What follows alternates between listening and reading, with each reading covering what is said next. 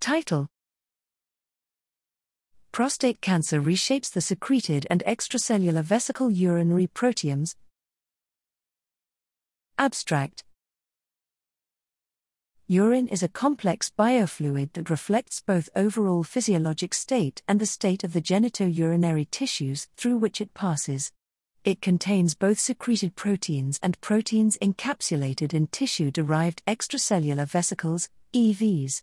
To understand the population variability and clinical utility of urine, we quantified the secreted and EV proteomes from 190 men, including a subset with prostate cancer. We demonstrate that a simple protocol enriches prostatic proteins in urine. Secreted and EV proteins arise from different subcellular compartments. Urinary EVs are faithful surrogates of tissue proteomes, but secreted proteins in urine or cell line EVs are not. The urinary proteome is longitudinally stable over several years. It can accurately and non-invasively distinguish malignant from benign prostatic lesions, and can risk stratify prostate tumors.